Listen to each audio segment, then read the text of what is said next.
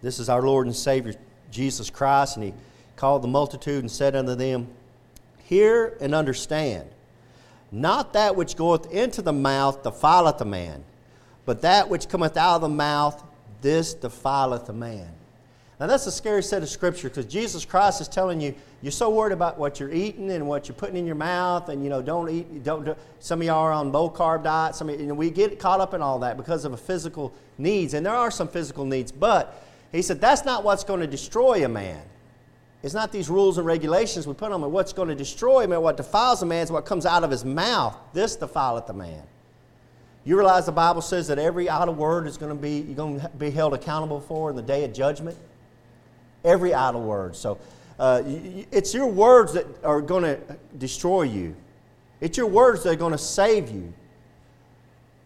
Whosoever shall call upon the name of the Lord. When those words you called out, please Jesus Christ, will you save me? I'm just a sinner. Will you save my soul? Those are the words that are going to save you. And it's the words the words of your denial that it's going to damn you. And Jesus Christ is bringing this up to them. Not that which goeth into the mouth defileth a man, but that which cometh out of the mouth, this defileth a man. Then came his disciples and said unto him, Knowest thou that the Pharisees were offended after they heard this saying? Yeah, they were offended by that. They didn't like that. And notice that Jesus Christ was not afraid to offend people with the truth. He gave the truth, and if it offended you, well, just tough luck. And that's the way we should be as Christians. Jesus Christ is the Lord of our lives. Jesus Christ is the Savior of the world, and we should not be afraid to offend somebody by telling them that truth. Now, we know people are going to get offended by that. They don't like that. Brother Bill Eubanks was telling me, he's up in New York right now, by the way, and he told me to tell everybody hi. But Brother Bill, he's just about half crazy. And he's out handing out tracts. And he said, Brother Keegan, he said, I've been handing out tracts, and I've been a little more bold than usual. I guess I'm just kind of getting a little stirred up or something. He said that he was in a bank area or something, and they were in the bank, and with a pastor he's down there with, and he handed this guy a tract, and he tried to hand this guy a tract, and that guy says, I don't need that. And Brother Bill told that guy, well, you're going to go to hell. So that guy walks out of the bank, and he said, Brother Bill said him and that pastor were there, and they get out and they come out of the bank, and we come out of the bank, there's that guy's wife. She said, what are you doing telling my husband that he's going to go to hell? You're going to go to hell for telling him he's going to go to hell. And she started just screaming stuff like that out, even everything. And he just sit there, and then the pastor came and got in the middle of it and was trying to calm everybody down and get everybody to the cars before somebody was shot and killed and everything. And Brother Bill gets in the car, and Brother Bill told me, he said, when the pastor got in, and Brother Bill said, well, did you find out if the guy was saved or lost? Brother Bill, you almost got killed, man. You're lucky that pastor's probably wanting to slap him. Pow, man. I don't know if he's lost or saved. We're lucky he didn't kill us, But Brother Bill is getting that Holy Spirit. When you're full of the Holy Spirit, and I've seen people like this, they are not afraid to offend you. You know what you see this in? You see this in with little kids. Little kids are so innocent.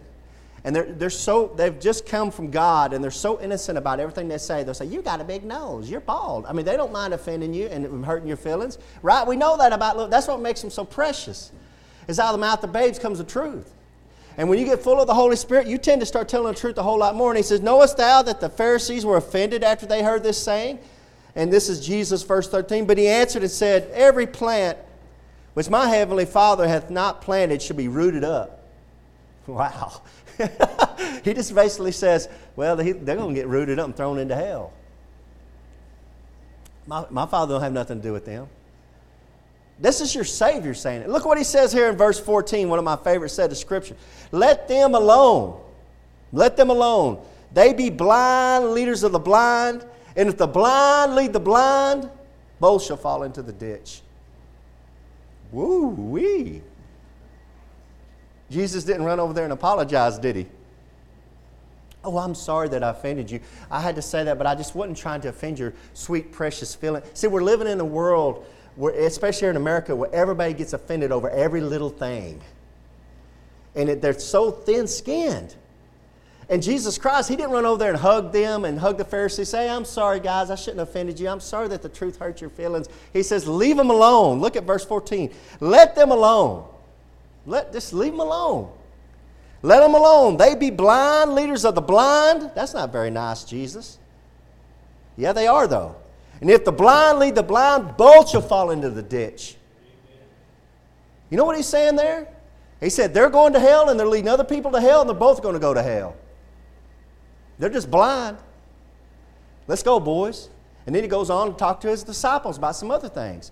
Jesus Christ didn't spend 10 seconds worrying about offending somebody, and he didn't worry about trying to apologize for the truth, and he didn't worry about somebody who's going to hell when they were giving him a hard time. He said, if that's what they want to go, that's where they'll go.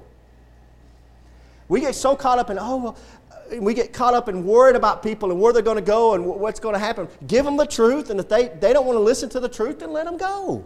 It's a free country, amen. God's given them a free will. If they want to go another way to God, they're going to be the one to answer to God, right? They're not answering to you. Y'all got to keep that. You're not the judge and jury, guys, of God.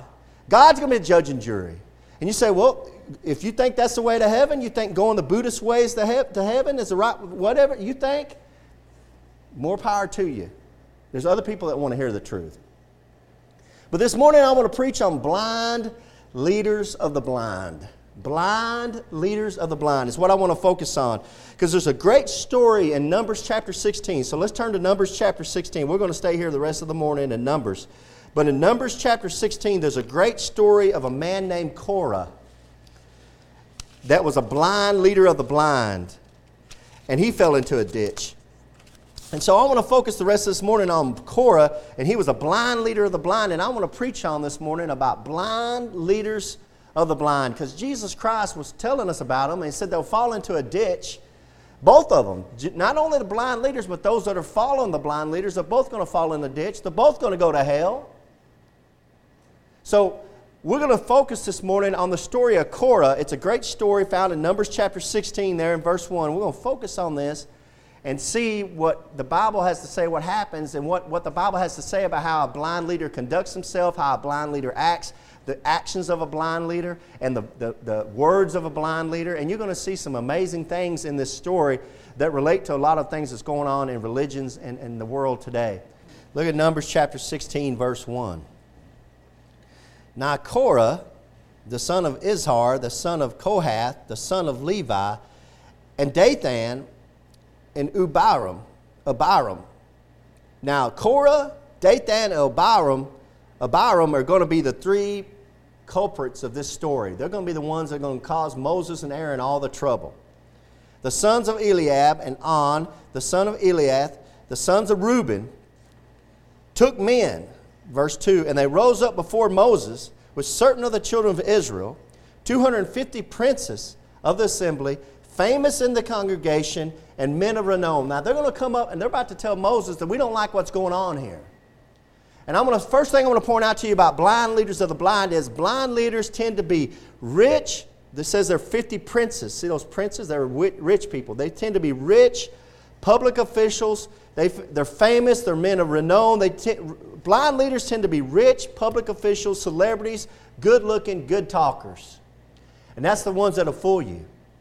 The ones that get up in a nice suit, the ones that look really pretty, the ones that look handsome and pretty, and you tend to want to believe what they have to say, and they're good talkers. They're the ones that are the blind leaders. They're the ones that are going to fool people. Because people are listening to them not because they're telling the truth. They're listening to them because they look good, and they talk good, and they have money, and look how wealthy they are, and look how they're a celebrity. They're rich. And that's where the people that were leading these blind leaders, these were the blind leaders. And people tend to follow people like that. You see this in the world today with our young teenagers. The young teenagers, they don't look for if somebody's telling the truth or not. They look to see, can this person sing really good? Does this person look really good? Is this person funny? And can he talk really funny? And does he entertain me? It's all about looks and entertainment and celebrity and famous and renown, which is what verse 2 is saying. It has nothing to do with the truth. And that's the problem. And we need to be careful as Christians not to get caught into that, because you see celebrity preachers that are on TV. And some of them are not good, brothers and sisters. They're out for money. They really are. And they're celebrity preachers, and they look good, and they dress good, and they talk really, really good. And I'm telling you, they know the English language and have a better command of it than I do. But the only difference between me and them is not that I'm better than them, is I'm hanging on the truth, which is this Word of God right here. It's not my truth. It's not me. It's the truth. So any preacher that stands up and gives you the truth out of the Bible, that's the leader you want to follow. That's the leader, not a blind leader. Okay, let's move along. And they gathered, verse 3, and they gathered themselves together against Moses and against Aaron and said unto them, Ye take too much upon you, seeing all the congregation are holy, every one of them, and the Lord is among them. Wherefore then lift ye up yourselves above the congregation of the Lord. Wow, they said a lot in there that we're going to tear this apart. So start back out in the middle of verse 3. They said to Moses and Aaron, Ye take too much upon you, seeing all the congregation are holy, every one of them. He said that all the congregation, these people that are following Moses in the wilderness, he says they're all holy. Notice he says they're all holy, every one of them. Blind leaders, listen to this, blind leaders tend to teach that their followers are holy and right. You see this in the cults. These cults that rise up, in these cults you have these very charismatic leaders in these cults. That's how they get started. In these cults they get started, and then these cults, they teach that their followers are the right way. Their followers are right. Their followers are holy. Their followers are doing the right thing. That's how blind leaders act. You want a leader who's going to tell you that you're sorry and no good. That's what you want. You don't want somebody coddling you all the time. You don't want somebody coddling you all the time. That's why this Word of God does not coddle you. It shoots you right in the heart every time. But what the Word of God does is the Word of God, it'll break you down, but then it does what's so wonderful is God takes and lifts you up. See, God says, you're no good, you're sorry, you're a sinner, you're wicked, you're unrighteous, and you're going down and down, and then God says, but God does it. God lifts you up and says, but I still love you. That's what He does. That's what you want. That's how God works. Then God gets all the glory. God gets all the praise out of that. But blind leaders tend to teach that their followers are holy and right. Because He says there, all the congregation are holy, every one of them. Here's the problem, brothers and sisters. Korah is not listening to the words of God. Turn back 2 pages to Numbers chapter 14. Let's see what God had to say about this congregation. Numbers chapter 14, look at Numbers chapter 14, just a couple pages back probably. Verse 27, look at verse 27. Let's see what God had to say about this congregation that Korah said is so holy and everybody's right. Because he said, every one of them is holy, every one of them. Let me ask you a question. Surely you're not foolish to think that everybody around you in this church is good and holy, right? Amen. Amen. Surely you're not that naive. Let me ask you another question. Surely you don't think that every pastor you run into is holy and right. Amen. Surely you're not that naive, right? Let me go one more step. Surely you don't think that Brother Keegan is holy and right. Amen. Amen. Amen. If you do, talk to my wife and she will straighten you out. That's a problem sometimes. Sometimes some of y'all only see me on Sundays. And I get up here on Sundays and I try to dress nice, try to look nice, I try to take a shower, try to shave. And you're seeing me on Sunday and I try to conduct myself in a holy manner because I want to be right. But if you're around me for any length of time, the old Keegan slips out. And the old Keegan does things he shouldn't do. The old Keegan says things he shouldn't say. And that's what me and Brother Eubanks were talking about last night on the phone, was talking about how we know we're sinners, we know who we are, but we know that Jesus Christ is the right way. We're never trying to lead people to us. I'm never trying to lead you to me. I'm trying to lead you to the Word of God, to Jesus Christ through the Word of God. That's what a person should do. But here's where Korah fell down. Korah stopped listening to the words of God and started saying, well, look at all these people. They're all holy. Every one of them. Look what God said in Numbers chapter 14, verse 27. How long shall I bear with this evil congregation, which murmur against me? I have heard the murmurings of the children of Israel, which they murmur against me. And then God goes on to say some other things. Listen, He says right there in verse 27, how long shall I bear with this evil congregation? A blind leader thinks that everybody is right, everybody's holy that's following him. But a real leader knows that people that are following him are not righteous, that are not good. A leader that's leading the Word of God, leading with the Word of God, realizes that stuff. So you won't hold. We try to hold each other accountable, but we're never going to come in here and say, we're never going to come in here and say, well, I expected so much more out of you. What am I going to say? Somebody should say, hey, I know exactly what you're going through. I've slipped up too. Let's pray about it. Let's get right with the Lord. Because we know we're not holy. And a blind leader thinks that everybody following him is holy and right. And they're denying God's words. You know why God said that about them? Because God had led them up to the promised land and they wouldn't go in. And they kept murmuring and murmuring. And there's a part right there, I didn't read to you, where God says, 10 times since I've led them since they come through the Red Sea. They've seen the miracle of the Red Sea. God says 10 times they've murmured against me and turned against me. God's getting up right about up here with them. And then now Korah's going around saying, why is Moses and Aaron leading us? Man, everybody around here is holy and righteous. Man, so let's see what happens right here. Go back up to Numbers chapter 16. Let's go back to Numbers chapter 16. And they gathered themselves, verse 3, gathered themselves together against Moses and against Aaron and said unto them, you take too much upon you, seeing all the congregation are holy, every one of them. Man, those are slick words, but they're lies straight out of hell. Not everybody's holy. You're not even holy, Korah. Crazy nut. And the Lord is among them. Wherefore, look at this, wherefore then lift ye up yourselves above the congregation of the Lord. Why are you in charge, Moses? The reason why Moses is in charge is because God put him in charge. Do you remember when Moses was called? Moses did everything he could to get out of the calling. Lord, there's got to be better people you can send. There's got to be somebody who can talk better than me. There's got to be. God chose Moses, and Moses did everything he could to get out of it. That's a good leader. A good leader doesn't necessarily want to lead. He leads because some stuff needs to get done. Not because he wants to be in charge of people. A good leader leads because that's what the Lord's called him to do, and he needs to be doing it. And how quick is Korah to forget that God chose him? God chose Moses. Korah was there when God says, I want nobody up here on this mountain.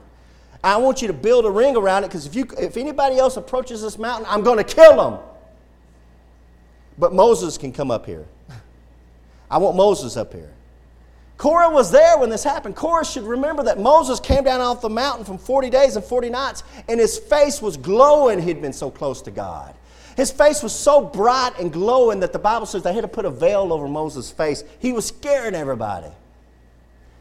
And then all of a sudden he's saying, why are you in charge? Let me ask you a question. Well, let's go on. Let's go on before I ask that question. Let's go on. Verse 4. And when Moses heard it, he fell upon his face.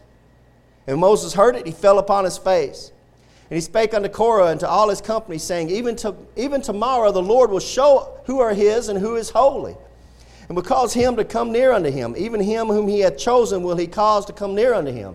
Moses is telling the truth. Moses says the Lord will tell who he wants and who he don't want. It's the Lord's job, amen? Not man's job to decide who's who. Verse 6, This do, take ye censers, Korah, and all his company, and put fire therein, and put incense before them, in them before the Lord tomorrow, and it shall be that the man whom the Lord doth choose, he shall be holy, and ye take too much upon you, ye sons of Levi. Ooh, Moses turned their words around on him. See, they had accused him back up in verse 3, ye take too much upon you, and Moses says, hey, no, you're taking too much on you, Levi, the sons of Levi. You're trying to do too much. You've already been given a little bit. Look at verse 8. And Moses said unto Korah, Hear I pray you, ye sons of Levi. And notice, sons of Levi were chosen out of all the other tribes to be priests to God. They were going to serve God in the spiritual things of sacrifice and moving the tabernacle and the things that need to be done for God. Everybody else could go do what they wanted to do, but God had chosen the tribe of Levi to come and to approach. And to do that. And he says, verse 9, Seemeth it but a small thing unto you that the God of Israel hath separated you from the congregation of Israel to bring you near to himself, to do service of the tabernacle of the Lord, and to stand before the congregation to minister unto them? He said, do you think it's a small thing that God's chosen you above all the other tribes? See, sometimes God chooses men to do something for him, and then God takes advantage of it and man starts taking advantage of it, and what? They start making money off of it. They start taking advantage of people. They start ruling churches like popes, Baptist popes. You see this all the time. And that's what Korah's doing. Korah was already a part of a tribe that was going to do something for the Lord, but he wanted to do just a little bit more and take control. It's like, I don't know say it as a Baptist, but it's like a deacon that wants to be a preacher. Getting quiet in here. Thank God we don't have any deacons here, praise the Lord. But I've been in Baptist churches where you have these deacons, they want to be the preacher. And then when they run off the preacher, the deacon gets up there to try to preach, and he can't preach his way out of his paper sack because God never chose him to preach.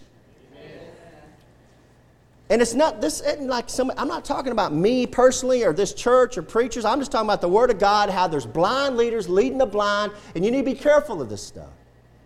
And you're seeing how they act.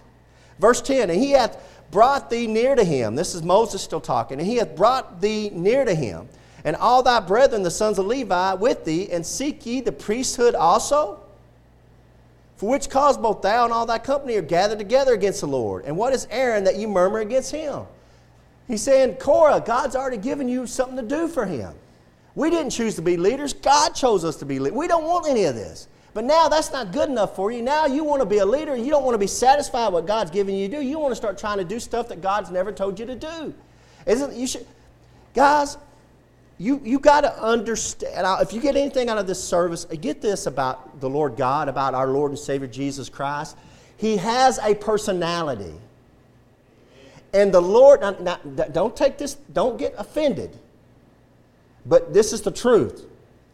The Lord has a personality, and the Lord Jesus Christ likes certain people better than other people.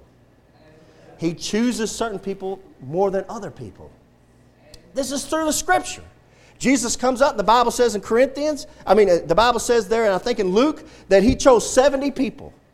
And he takes out these 70 and he sends them out. You know what he does? You know what he does next? From that 70, he chooses out 12 he likes out of that 70. See, he's got a personality.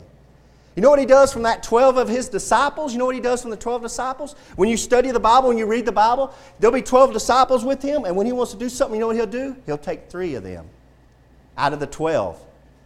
Peter, James, and John. And he leaves the others behind. Have you read that? He does it all the time. And if you keep reading the Bible and studying the Bible, it goes from 70 to 12 to 3. And you know what it goes from there? It goes to 1 disciple, John. And that's the one that Jesus loved more than any, was John. He allowed John to sit at his breast when he was eating. John was given the book of Revelations, brothers and sisters. I'm telling you that God has a personality, and you need to do what you can do to make God like you. Amen. I'm not trying to hurt your feelings, but man, I wonder sometimes, like, why does God even want to like you? You want to call on His name, but you don't ever go to church, you don't ever read His Bible, you don't ever talk about His Son. You think He's going to like you more than somebody over here that's doing what He wants them to do? He likes certain people. You know what David said in the Bible? David said about the Lord, he said, the Lord liked me. David had a lot of brothers. David had a lot of brothers that could have been picked over him. But God says, I don't want that one. I don't want that one. God told Samuel, that guy right there, that kid right there, that one right there, the one named David, that's going to be my next king. And David said, He liked me. I'm trying to show you that God, through the Lord Jesus Christ, has a personality, just like you and me. And there's people you like more. There's people you want around you more. That's the way Jesus was. So Moses is basically telling Korah, hey, God's doing what He's doing with you. He just picked me. I don't know why He picked me. He did. You know why He did, Moses? Because God liked Moses more than He liked Korah. God knew there's something in Korah that wouldn't lead these people and couldn't lead these people. Verse 11. Oh, let's go ahead and go to verse 12. Let's move on. I need to get to moving. And Moses sent to call Dathan and Abiram, the sons of Eliab, which said, we will not come up. So Moses says, I want these guys, the 2 guys that are starting trouble from the tribe of Reuben, Dathan and Abiram, he goes, I want you to come up here and I want you to come to the house of God. And they said, we're not coming up. See, they're rebellious. They're rebellious. Verse 13, is it a small thing? Look what they say to Moses. Look what they say to Moses. Verse 13, is it a small thing that thou hast brought us up out of a land that floweth with milk and honey? Are you completely nuts? They're saying, you brought us from Egypt that was full of flowing with milk and honey. You were slaves in Egypt. Do you not know the story? They were slaves in Egypt. And when they were making more bricks, Pharaoh said, make even more bricks. You know what the Bible says? That after 400 years, they were crying out to God for a deliverer. Crying out to God. And God says, okay, I'll give you one. There's a man on the other side of the mountain named Moses. I'm going to get him. And his brother Aaron, he can go help him. I'll deliver you out. They're forgetting what the past was like. Blind leaders tend to teach. Let me verse 13. Let me see. Let me make sure I get the right one up here. Yeah, blind leaders focus on the past and not the future. Make sure I get the right point here. Blind leaders tend to focus on the past and not the future. They're focusing on where they came from, and what the problem when you focus on the past, brothers and sisters, when you reminisce, here's the danger of reminiscing. And I hear people reminisce all the time at work. The dangers of reminiscing about the good old days is you tend to think about it only being good, and you tend to forget all the bad. I'm here to tell you this morning that the good old days weren't as good as you remember them to be. And a blind leader tends to focus on the past and not to look towards the future. You know what you need to do, brothers and sisters? Every morning you need to say, whatever sin I did, whatever thing I did that was wrong, it's under the blood of Jesus Christ. Today is a new day. I'm going to live for Jesus Christ the best way I can. That's in the past. It's buried. It's under the blood of Jesus Christ. Like Paul says, I'm striving forward for the high calling of the name of Jesus Christ. I'm striving forward. You put all that stuff in the past. Forget about it. Just let it go. And let's strive forward. Because when you start reminiscing, you'll start thinking about the good old days. They're never as good as you thought they were. And you tend to forget the bad. And here they are coming out of Egypt as slaves, persecuted. Pharaoh was trying to kill them. Pharaoh was taking their kids and destroying their kids, killing their kids, and they're talking about the land like it was flowing with milk and honey. It's amazing. It's awe-inspiring to think people could be that ignorant. But people are. And we can be too, brothers and sisters. We can be fooled by that. Blind leaders will fool you with their words, with the way they talk, the way they act.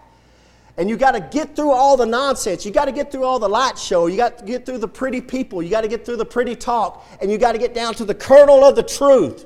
What is the truth? I just want the truth. And when you get a heart for just wanting the truth, Jesus Christ said, the truth shall make you free. So get through all that and say, I just want the truth, Lord Jesus. Give me the truth. Is it a small thing that thou hast brought us up out of the land that floweth with milk and honey? To kill us in the wilderness? Let me ask you a question. Here's Korah, here's Dathan, here's Abiram. Where were they when Israel needed leaders in Egypt? Where were they? They were there in Egypt. Israel needed a leader there in Egypt. Israel needed leaders. Where were they? They wait till somebody else like Moses and Aaron. Get up, start leading, doing all the hard work, paying all the price, sacrificing their life, and they lead them out of Egypt, and they get them over, lead them to the promised land, and then what do? They start saying, we should be leading. Where were you when we needed a leader? I'm telling you, man, I've seen it in this church right here. Not with any of y'all in here, but I've seen it when I started getting this church going again. And Carolyn was here, and Brother Raymond was here. We were getting this. There was two people here, and we were trying to. Pews were all on the walls.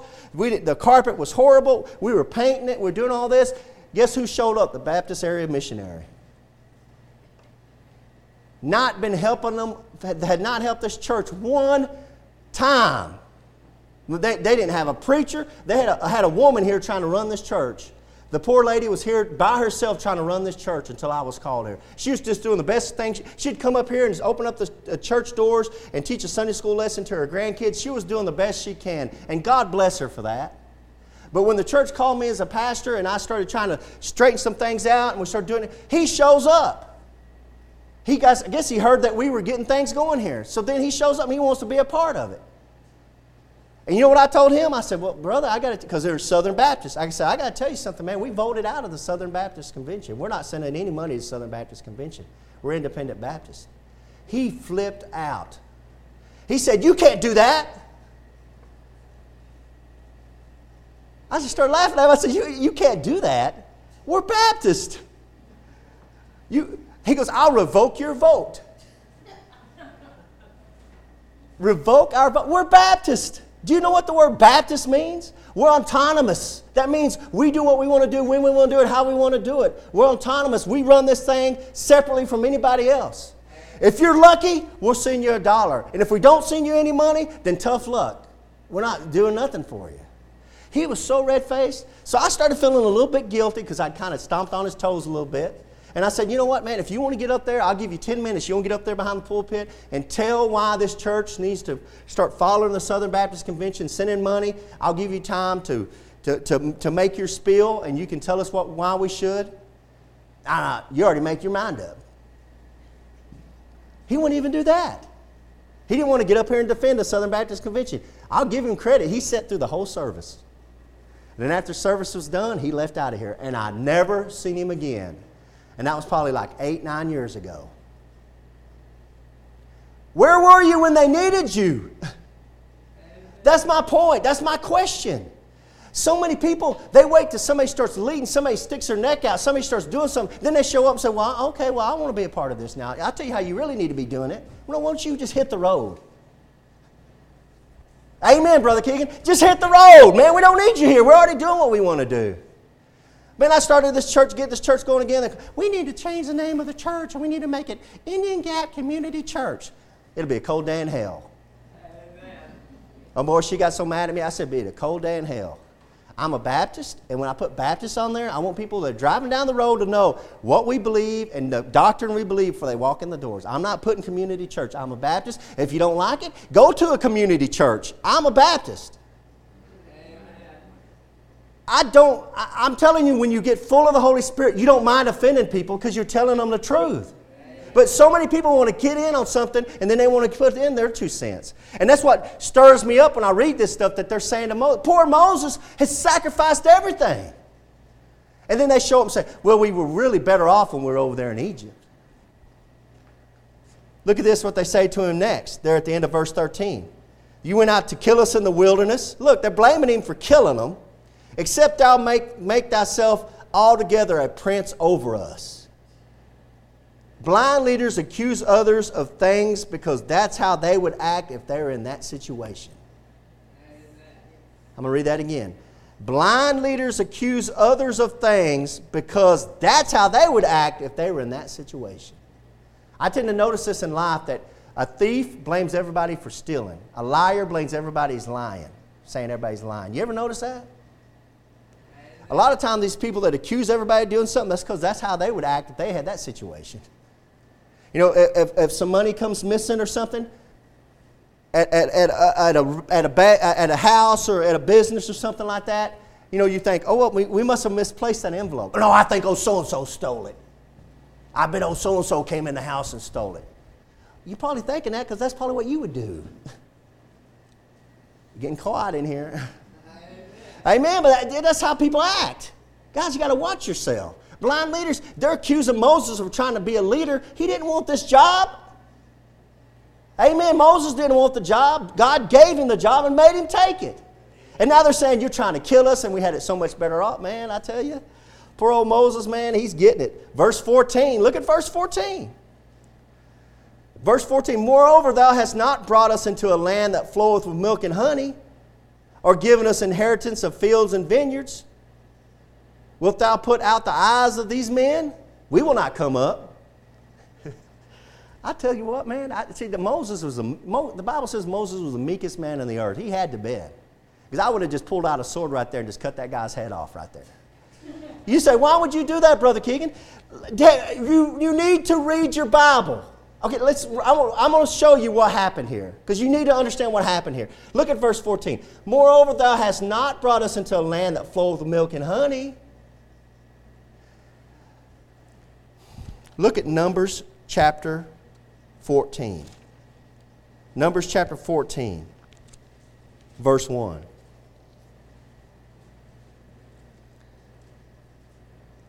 Here's what they just accused Moses of not taking them to a land that flowed with milk and honey. Moses took them up to the promised land. Moses sent out the spies, Caleb and Joshua and the other men. And they came back and they said, man, Caleb and Joshua said, let's go. God's with us. Let's go get this land. It flows with milk and honey. There's grapes the size of cantaloupes. Let's go down there. Let's go whip them. We got it. And the other men go, oh no. The Amalek are there, the giants, and man, we look like grasshoppers to them. And the congregation, Korah and Dathan and Abiram, they said, oh no, we're not going into that land. We're not going to have no part of that. Moses took them to the promised land, and they chickened out. They chickened out. They're accusing Moses of not taking them to the land. He took them, and they chickened out. He led them up there, and he turned around, and they're like, oh, no, we don't want no part of this. Look at Numbers chapter 14, verse 1. Look what God has to say about this. And all the congregation lifted up their voice and cried, and the people wept that night. Why are they crying and weeping? Because they told them there's giants in the land, and God had told them that He'd take them down there and kill every one of them and deliver them, and they said, we don't believe God. No, there's giants. And so they're crying and weeping all night long in verse 1. Look at that includes Korah, and that includes his little pals there, Dathan and Abiram. Verse 2, and all the children of Israel murmured against Moses and against Aaron. And the whole congregation said unto them, would God that we had died in the land, of Egypt. Oh, would God we had died in the wilderness. Moses leads them up. Moses and Aaron, by God's power, leads them up, gets ready to go in the promised land. They say, oh, I wish we would have died in Egypt. Oh, I wish we would have died in the wilderness. Friends, Jesus Christ said at the very beginning of this sermon, it's not what goes in your mouth that's going to defile you, what come out. It's what comes out. Right? Look what God does to them. Verse 3. And wherefore hath the Lord brought us into this land to fall by the sword, that our wives and our children should be prey. They're blaming God for this now. They chickened out, and now they're not only blaming Moses and Aaron, they're putting it off on the Lord. Read it with me. Wherefore hath the Lord brought us into this land to fall by the sword, that our wives and our children should be prey. Were it not better for us to return into Egypt? They want to turn around. Moses did lead them to a land flowing with milk and honey, and they chickened out. And now that they've chickened out, now they're trying to tell Moses and Aaron, you never took us where you said you were going to take us. Now you know why I said I would have just pulled out the sword and said, come here, boy. Just right there. You're a fool. You made me look stupid in front of God. I took you up here and you started blaming me and God. Look at verse 28. Same chapter 14, look at verse 28. Now, but start at verse 26. And the Lord gets about enough of this. Look what the Lord says to Moses. Woo-hoo-hoo-hoo. Man, you got to watch what comes out of your mouth. Brothers and sisters, you better watch what comes out of your mouth. They had said up there, it'd be better if we died in the wilderness. It'd be better if we died in Egypt. God, you're trying to make our children be killed and our wives be killed. Look what God does to them in verse 26. And the Lord spake unto Moses and to Aaron, saying, how long shall I bear with this evil congregation, which murmur against me? I have heard the murmuring of this children of Israel, which they murmur against me. I'm going to stop right there and remind you, he was saying that they're all holy, remember? Later on, he tells Moses and Aaron, we're all holy. We're all holy. This whole congregation, every one of them. And I turned to this scripture, read it to you. Now you're getting the context of what's going on. These blind leaders, that's why God says they're blind. Amen. They have no common sense. They forgot yesterday. Verse 28, say unto them, This is God now. As truly as I live, saith the Lord, as ye have spoken in mine ears, so will I do to you. Ooh. So you know what you were saying back there to Moses and Aaron? What you said was going to happen? That's what I'm going to do to you. Brothers and sisters, you got to watch what comes out of your mouth. Man, if you can spend your day praising the Lord, telling the Lord how good He is, telling the Lord how wonderful He is, man, you're a lot better off. Because He's got a personality. And the Lord God's got a character. And the Lord God loves to be buttered up. He loves to get the glory. Amen. Verse 29, your carcasses, look what He says, your carcasses shall fall in this wilderness. And all that were numbered of you, according to your whole number, from 20 years old and upward, which have murmured against me, doubtless ye shall not come into the land concerning which I swear to make you dwell therein, save Caleb, the son of Jephunneh, and Joshua, the son of Nun. Those are the two that wanted to go. Verse 31, but your little ones, which you said should be a prey, them will I bring in, and they shall know the land which you have despised. But as for you, verse 32, but as for you, your carcasses, they shall fall in the wilderness. Oh yeah, you didn't want to go down in there? And then you started blaming me and blaming Moses. I tell you what, you said you would rather died in the wilderness. That's what's going to happen to you. I'm going to kill you in the wilderness. Guard your mouth, brothers and sisters. Amen. And then these fools, after God's told them all that, Moses falls on their face, spares them. Spares them. Look, go back up. I didn't want to do this, but go back up to verse 11. See, you got to get the context of what's going on in this story, because it's amazing that people follow blind leaders. Look, go back up to verse 11. And the Lord said unto Moses, how long will this people provoke me? Now remember, they just said that they're not going to go, that God wanted to kill them. It's God's fault. It's Moses' fault. And the Lord said unto Moses in verse 11, how long will this people provoke me? And how long will it be ere they believe me? For all the signs which I have showed among them. You want to get on God's bad side? Stop believing God. That's what you do. Just accuse God of something and then stop believing in Him. Verse 12, I will smite them with the pestilence and disinherit them, and will make of thee a greater nation and mightier than they. That's Moses He's talking to, brothers and sisters. God just said, you know what, this people that won't go up there, I'm going to kill them all. I'm going to kill every one of them. And Moses, I'll just take you and I'll make a great nation out of you. Now there's a leader that's about to, is being given the most incredible power by God. And they deserve it, amen? Amen. They just accuse Moses of being stupid, and his brother, and they accuse God. And God says, you know what, I'm done with them. I'm done with them. I'm done with them. I'm going to kill them all, and I'm going to make you a greater nation. That's what you're reading right there in verse 12, right? Let me show you what a real leader does. Let me show you what a real leader of people does. Look at the very next verse. And Moses said unto the Lord, then the Egyptians shall hear it, for thou broughtest up this people in thy might from among them, and they will tell it to the inhabitants of this land, for they have heard that the Lord art among this people, that thou, Lord, art seen face to face, and that thou cloud standeth over them, and that thou goest before them by daytime in a pillar of cloud and a pillar of fire by night. Now, verse 15, now if thou shalt kill all this people as one man, then the nations which have heard the fame of thee will speak, saying, because the Lord was not able to bring this people unto the land which He sware unto them, therefore He saith, He hath slain them in the wilderness. So Moses is defending the people that want to kill him. Moses defends his followers and says, now, Lord, if you do this and you kill all these people, Egypt and all these other countries around, Syria and all that, they're going to start saying, hey, see, God couldn't take care of them. That's why He killed them all. See, Moses is talking to God, fellowshipping with God, dealing with God, trying to change God's mind. God has a personality. You can change His mind. He's not some pie in the eye sky idea. God has a personality. If you don't like how God's doing something in your life, pray to Him and ask Him to change. Will you change your mind?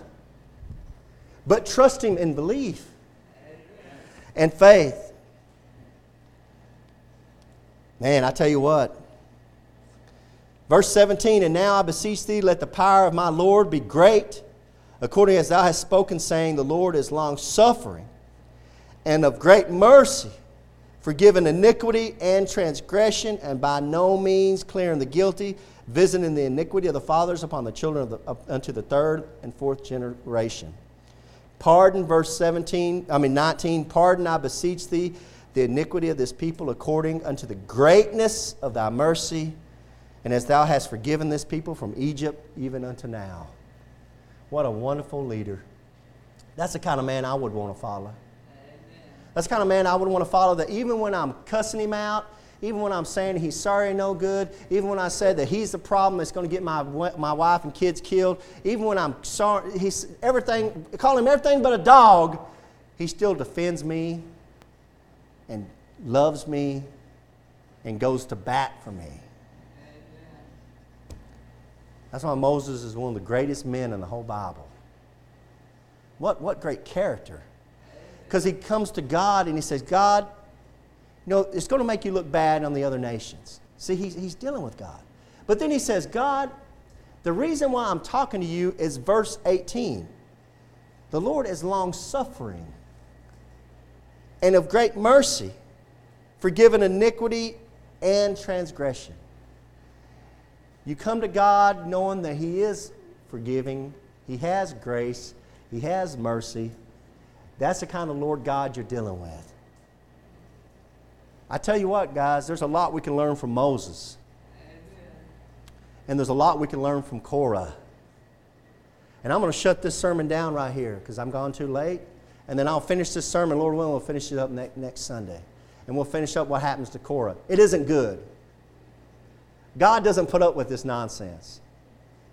And blind leaders, they will, like Jesus Christ said, blind leaders, they will fall down into a ditch. I thank the Lord for men like Moses that showed such great character and such great character in turmoil and all the storms of life that come from people around him. They're supposed to love him, people that are supposed to take care of him, and it's just him and God. And he cries out to God to forgive the men that were out to get him. That's what Jesus Christ said about loving your enemies. Loving your enemies. Thank you, Lord. Thank you, Lord, for Moses and the great meekness that he showed, Father. Help us to have a heart like Moses. That when we have somebody that's out to get us, Lord, that we have somebody that's trying to get after us, Father, that we'll go to you and we'll ask you to forgive them and to pardon their sin, Lord God. Father, thank you that you give us the commandments of loving our enemies, Lord. We know that's a better way to live. And Father, through your Holy Spirit, give us the power to do that, Father. Now, Lord, if there's somebody underneath the sound of my voice that doesn't know Jesus Christ as their Lord and Savior, they can't think of a time that they called out to Him in voice and in prayer, asking Him to save them, Lord, I pray, Lord, as we give this invitation, they'll come on down the aisle and they'll ask Jesus Christ to save them. And I'm praying all this in the name of Jesus Christ. Amen.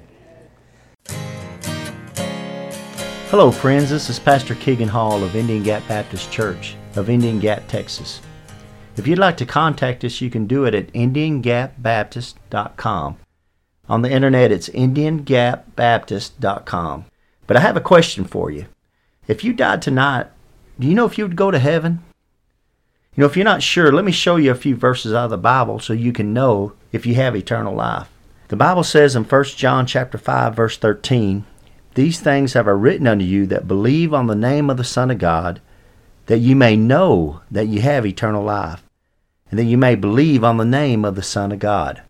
So that verse tells us there that you can know you have eternal life. And I want to show you how you can know that. Jesus Christ talked in John chapter 3, verse 16, and most people have heard this verse. "For God so loved the world that He gave His only begotten Son, that whosoever believeth in Him should not perish, but have everlasting life." That's an amazing verse, of course, talking about how God gave Jesus Christ as a gift to the world. But verse 17 and 18, he went on to say something interesting. "For God sent not His Son into the world to condemn the world, but that the world through Him might be saved." So the whole reason Jesus Christ came into this world was to save you, and to save me and you. But in verse 18, he says something that's amazing. He says that he that believeth on Him is not condemned. he's stressing a faith. It's putting your faith into Jesus Christ. But he says there in verse 18, but he that believeth not is condemned already, because he hath not believed in the name of the only begotten Son of God. So he says you're condemned already if you haven't believed in Jesus Christ. It's not like you're going to go to heaven and you're going to stand before God and you're going to have God put your good deeds on the scale and your bad deeds on the other side of the scale, and he's going to weigh it. And if you've been a good enough person down on this earth, that he'll let you into heaven. It doesn't work that way. Jesus Christ is real explicit here to say that you're condemned already. You need a Savior right now. Same chapter down in verse 36, it says, he that believeth on the Son hath everlasting life. It goes back to a believe, putting your faith in Jesus Christ as your Lord and Savior. But the verse continues, and he that believeth not the Son shall not see life, but the wrath of God abideth on him. See, it's going on right now. You need a Savior right now. You need to be saved from a devil's hell. Paul sums it up real good here in Romans chapter 10, verse 9, that if thou shalt confess with thy mouth the Lord Jesus, and shalt believe in thine heart that God hath raised him from the dead, thou shalt be saved. It's putting your faith in Jesus Christ from the heart. For with the heart man believeth unto righteousness, and then with the mouth confession is made unto salvation. It's very important to confess Jesus Christ, because the mouth shows where the heart's at. And in verse 13 he sums it up, for whosoever shall call upon the name of the Lord shall be saved. So friends, as simple as just bowing your head and saying a prayer, something like this. Lord, I know I'm a sinner.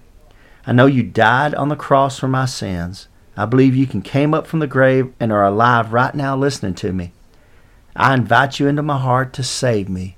Please save me, Lord Jesus. Amen. If you prayed something similar to that, we'd love to hear from you. You can contact us at IndianGapBaptist.com. And God bless you, and until next time. Casting all your care upon him.